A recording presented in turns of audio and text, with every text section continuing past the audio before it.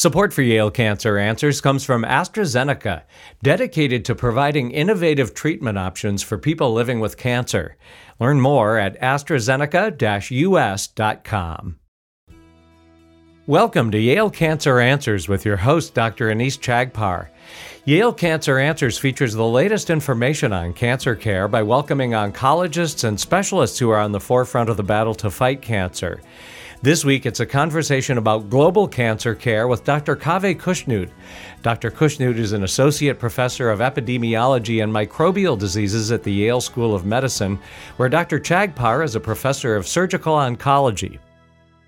Kaveh, maybe we can start off by you telling us a little bit about yourself and your background and how you got really interested in global health. Sure. So, I am, as you mentioned, I'm a professor at the Yale School of Public Health, and I came to the United States as an immigrant and got interested in public health and pursued a master's degree and a PhD degree at Yale, and ended up staying here and joined the faculty.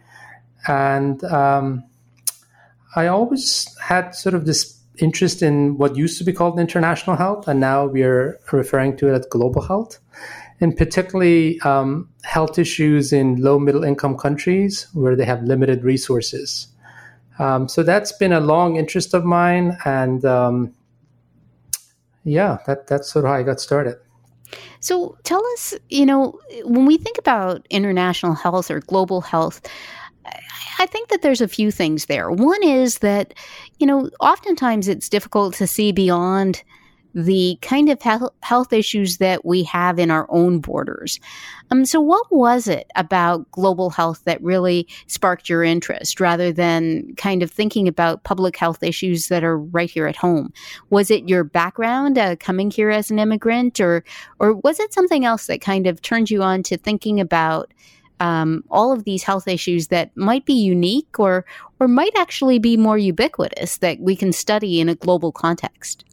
Yeah, I would say my interest in global health is very much personal. Having been born in Iran and left the country in my teenage years, right after the Iranian Revolution and an Iran-Iraq war, and seeing some of that devastation caused by that, I think some of those experiences and memories stayed with me, and I could try to forget about them, but I came here.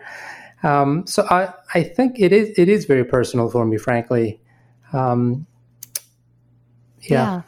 I think that that's so important because, we see conflict on the news all the time, and oftentimes we think about this as having political ramifications or perhaps even social ramifications, but rarely think about the real human health consequences of these conflicts. So can you talk a little bit more about that?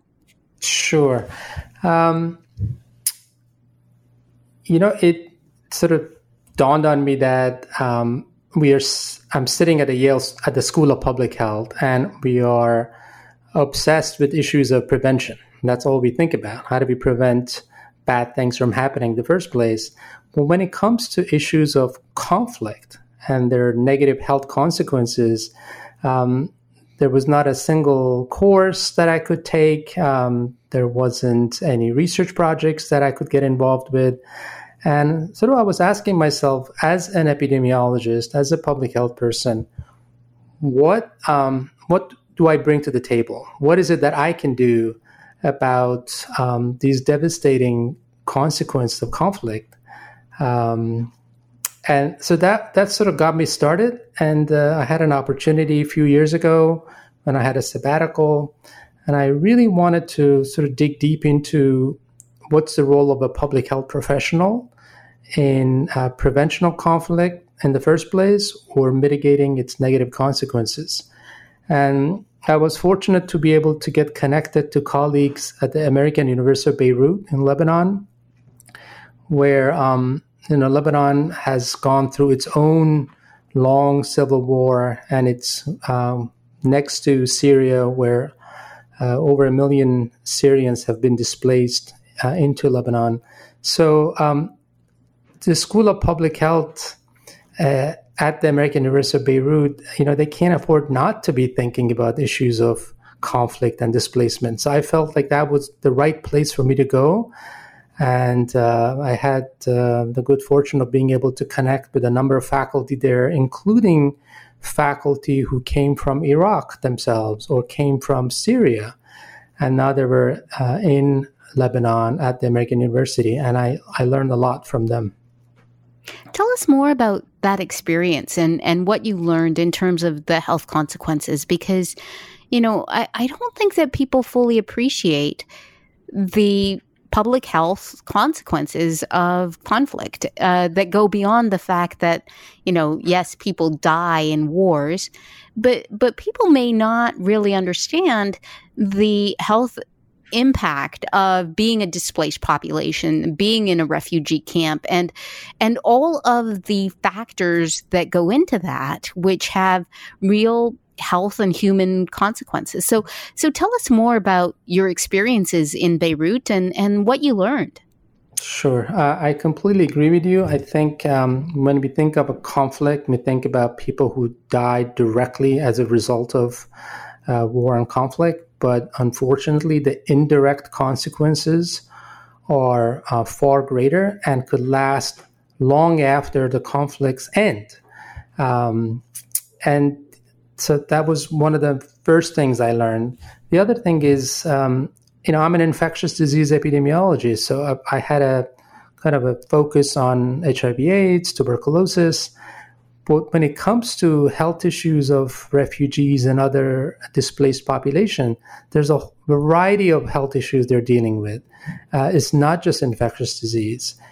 In fact, a lot of it is chronic conditions. Some of them already had these chronic conditions before they were displaced. And then some of them developed this while they came to this sort of new country. And I realized that even though non-communicable diseases and chronic conditions were not my expertise, I needed to learn more about them. And ended up getting involved in issues such as cancer prevention and treatment, which frankly I had no background in. I was very much focused on infectious disease, including HIV/AIDS.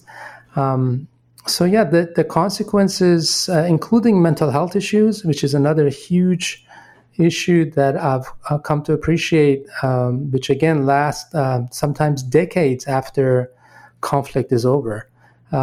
As a public health person, if we care about the health of refugees and other displaced population, we can't just focus on infectious diseases. We need to have a kind of a broad interest.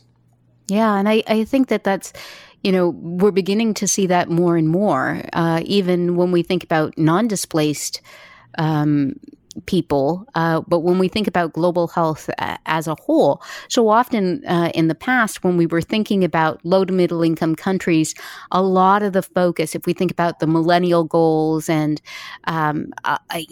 the work of major foundations, Gates and others, it's really been on malaria, TB, HIV, kind of the big three. And I have to say that you and others who have been so deeply involved in infectious disease and global health have really made an impact in those areas. But we're beginning to find now that the non-communicable diseases and cancer in particular are really claiming a lot more lives than those big three. I think it's absolutely true, and the data and statistics prove that. The other thing about conflicts I realize is that they're often protracted. They can last a long time. When people are displaced, they're not just displaced for a few days or a few weeks or a few months. They're often displaced for years, sometimes decades, which means the kinds of health issues they're dealing with are non-communicable diseases. They have hypertension, they have diabetes, and they have cancer. So these are the health issues of concern to them. And frankly, the humanitarian organizations are often ill-prepared to deal with these sort of long-term chronic conditions. They are very much focused on sort of coming in and intervening on short-term health issues and leaving. whereas the kinds of chronic conditions that these individuals are dealing with require sustainable health services.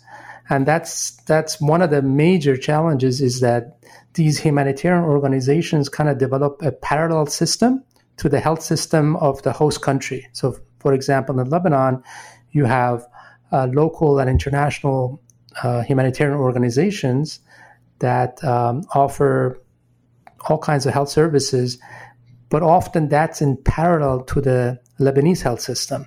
So the two are not well integrated, which makes it quite complicated for people who have chronic conditions. So tell us more about that, because I think that you make a really good point about the fact that, when we look at the conflicts that have gone on in the Middle East and that are continuing to go on in the Middle East, it seems like this has really gone on for decades and, almost half a century, if not more.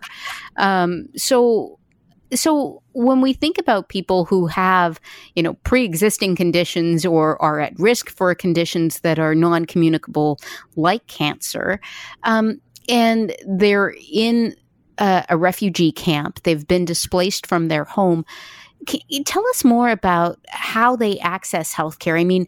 Can they go and seek care at a Lebanese hospital? Are they limited to what humanitarian and NGOs can offer in terms of health services?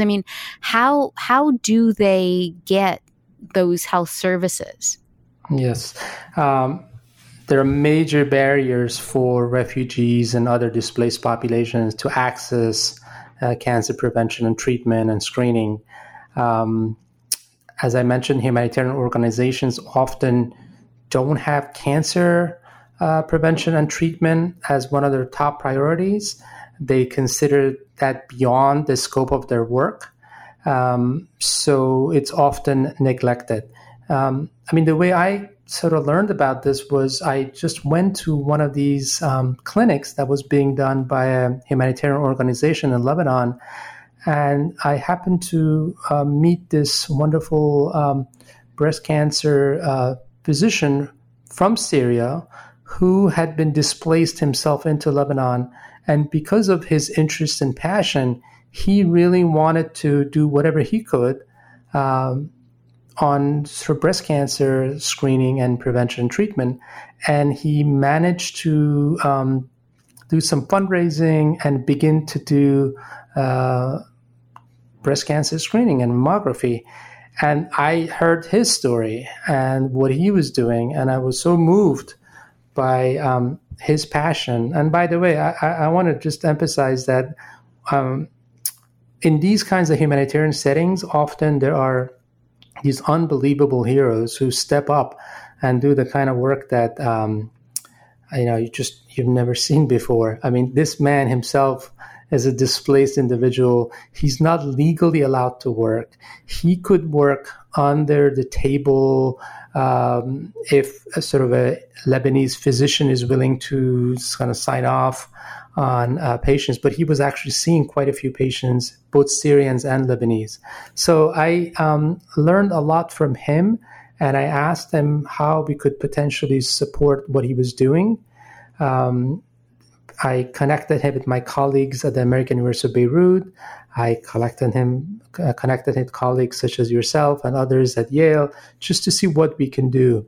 But this was only one NGO of the many, many in Lebanon that decided to have a focus on breast cancer. And frankly, it was entirely because of this one man who saw how this was being neglected and ignored.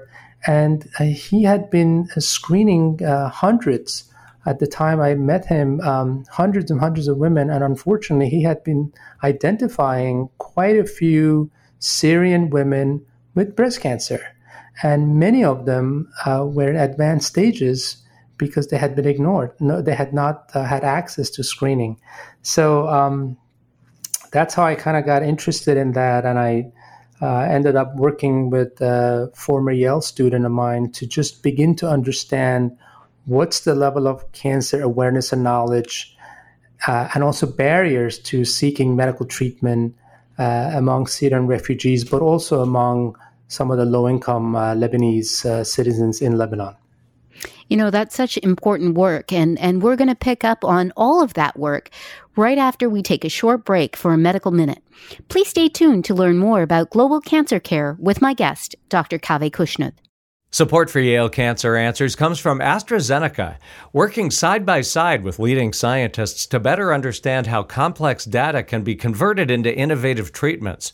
More information at AstraZeneca-US.com. This is a medical minute about breast cancer, the most common cancer in women. In Connecticut alone, approximately 3,000 women will be diagnosed with breast cancer this year. But thanks to earlier detection, non-invasive treatments, and novel therapies, there are more options for patients to fight breast cancer than ever before. Women should schedule a baseline mammogram beginning at age 40 or earlier if they have risk factors associated with breast cancer. Digital breast tomosynthesis, or 3D mammography, is transforming breast screening by significantly reducing unnecessary procedures while picking up more cancers and eliminating some of the fear and anxiety many women experience. More information is available at yalecancercenter.org. You're listening to Connecticut Public Radio. Welcome back to Yale Cancer Answers. This is Dr. Anees Chagpar, and I'm joined tonight by my guest, Dr. Kaveh Kushnuth. We're talking about global cancer care, but more than just global cancer care, really the issue of displaced populations in low to middle income countries. And right before the break, Kaveh, you were telling us a little bit about your experience with Syrian refugees in Lebanon, and how this one individual, this healthcare provider who was a displaced person himself, a refugee, but had a background in medicine, started a clinic to really help people with breast cancer, because these conflicts are long and drawn out, and you know, whether you are a refugee or not, you're at risk of cancer. But the problem for displaced populations is really accessing quality health care. Tell us more about the lessons that you learned in terms of barriers for refugees to get the care that they needed. Right. You know, the refugee situation in every country is different. In Lebanon, there are no formal camps. There are these so-called informal tent settlements. So they're in this very sort of poor hygienic, poor sanitation, high density places all over the country. And so it's not easy for them to get to a clinic. All right. So there are kind of, you know, these remote areas often. I recall this one story told to me by the Syrian physician about this one woman who was diagnosed with breast cancer, kind of early stage, and she managed to go to see UNHCR, which is the United Nations Refugee Agency, and they have an exceptional care committee. And she approached them and basically asked for support so she could, get some screening and treatment for her breast cancer surgeon. And unfortunately, what this committee does, they kind of look at each case, like a case by case, and they only provide financial support for late stage disease. So they told her that your cancer is in the early stage, so unfortunately you don't qualify for treatment. So just keep your cancer until it becomes late stage, and then we'll help you. But right now, when it's potentially curable, we won't. Unfortunately, that's exactly what they said. They said if things get bad in 6 to 9 months, and that was devastating to me, and that is completely against every, principle in public health that I've learned about. You would never say that. Somebody who managed to get to you, and they're in early stages, and as you said, they're treatable, you want to intervene immediately. And unfortunately, this woman literally came back 6 months later in advanced stage. Oh, And no. I don't know the full story, but that story kind of stuck with me. And I realized the systems in place are frankly problematic, to say the least. I mean, these exceptional care committees, as I said, they're only for late stage cancer care, and they have very limited funds. They look at every case and they make this very, very tough decision about do they qualify for treatment or not. And they've published a couple of papers, and often they approve about 50% of the applications for exceptional care. So that's a huge public health disaster. This lack of prevention programs, screening, etc. So that's kind of got me started. And as I mentioned before, I ended up working with this one student with a very small budget, just a fellowship from Yale University, to go and do the first study of its kind to look at knowledge, awareness, and barriers to accessing cancer care among Syrian refugees and Lebanese citizens in Lebanon. And no study like that had been done before.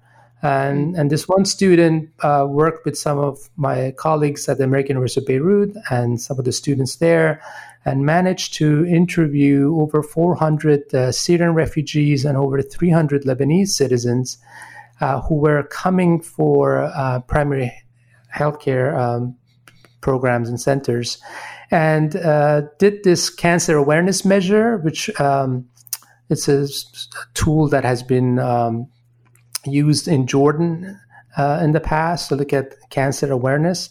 And the results, not surprisingly, were that both the Syrians, and particularly the Syrians and compared to Lebanese nationals, had very low awareness of cancer symptoms, cancer risk factors, and also they reported a whole host of barriers to getting treatment.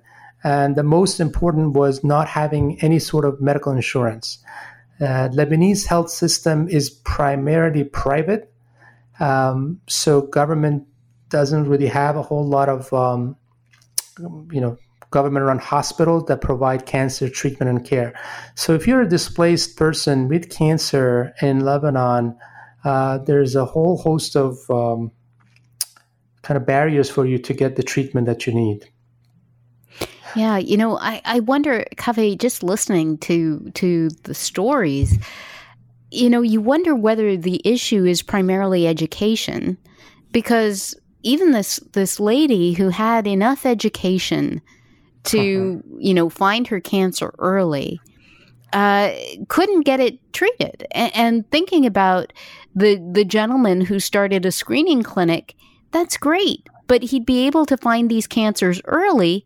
But then when people applied for help to treat their early cancer, it would be to no avail. So how do you intervene? What is the optimal strategy here? I mean, in most global health work, we always talk about education, right? Because it's cost effective, providing people education so that they know the symptoms, they can find things earlier, they can, get them treated, you can downstage. But it seems to me that in refugee populations, even if you find things early, they tell you to come back when it's late. You're absolutely right. I think the kinds of barriers we are discussing with these populations are more structural, more system-based, institutional level. They're beyond the scope of what individuals can do. And frankly, these individuals, don't have a lot of income. They usually have a couple $100 that they get from UN agencies per month. They have food insecurity issues, poor hygiene, pollution. Smoking rates actually are quite high in the population, mostly in men. So there are few things they may be able to do on their own, but honestly, most of the changes that are needed are system level changes. First and foremost, and that's why we ended up writing a short sort of commentary just to bring attention to the issue of cancer care and treatment among displaced populations and refugees, because it doesn't seem to appear on the priority list of a lot of the funders for humanitarian work. They don't, when they think of refugee health, cancer care, it doesn't immediately kind of appear on their list. So I feel like we kind of need some high level interest in this topic. So tell us, Kaveh, tell us some of the interventions that you've been undertaking, because it seems like, for me, anytime it's kind of like a high level thing, right? It's a matter of changing bureaucracies or trying to change organizations. That's really difficult work, right? So ideally, you would be able to go to the UN health agencies and say, you really ought to put early cancer care or all cancer care into your budget. To which they would likely say, well, we only have so much money, and so therefore we're going to treat late stages. But I could go into a whole diatribe about how that's not really getting optimal bang for your buck, but we won't go there. But how do you change these higher level, system institutional processes? Like how do you do that? Tell us a little bit about what your thoughts are there, and maybe some of the work that you've been trying to do. Yeah. So this summer, I'm working with another public health student who happens to be Lebanese American. And what he's doing is he's doing sort of a mapping of key stakeholders and experts in sort of cancer care in Lebanon to really try to get their perspective on what is it that can be done. So that has never been done before. Nobody has actually tried to get the kind of a mapping exercise of who all the stakeholders are. Frankly, this is a relatively new topic. It's just not being discussed. So you need to start there. But I'm also been doing my best to push for prevention, whether it's vaccination against HPV, for cervical cancer, whether it's smoking cessation programs. I mean, there are cancer prevention strategies that can be adapted for use among refugees, and I just haven't seen any organizations doing that. And that's sort of the direction I'm thinking of going, is what is it that I can do as a public health person? I'm thinking more on the prevention side. Yeah, no, I think certainly in terms of smoking cessation, that would be huge, particularly given the high rates of smoking in these displaced populations.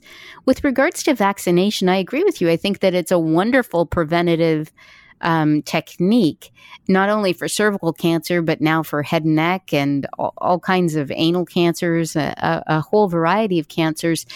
But my question is, so let's suppose, you're born in a refugee camp, or you're brought there when you're very young.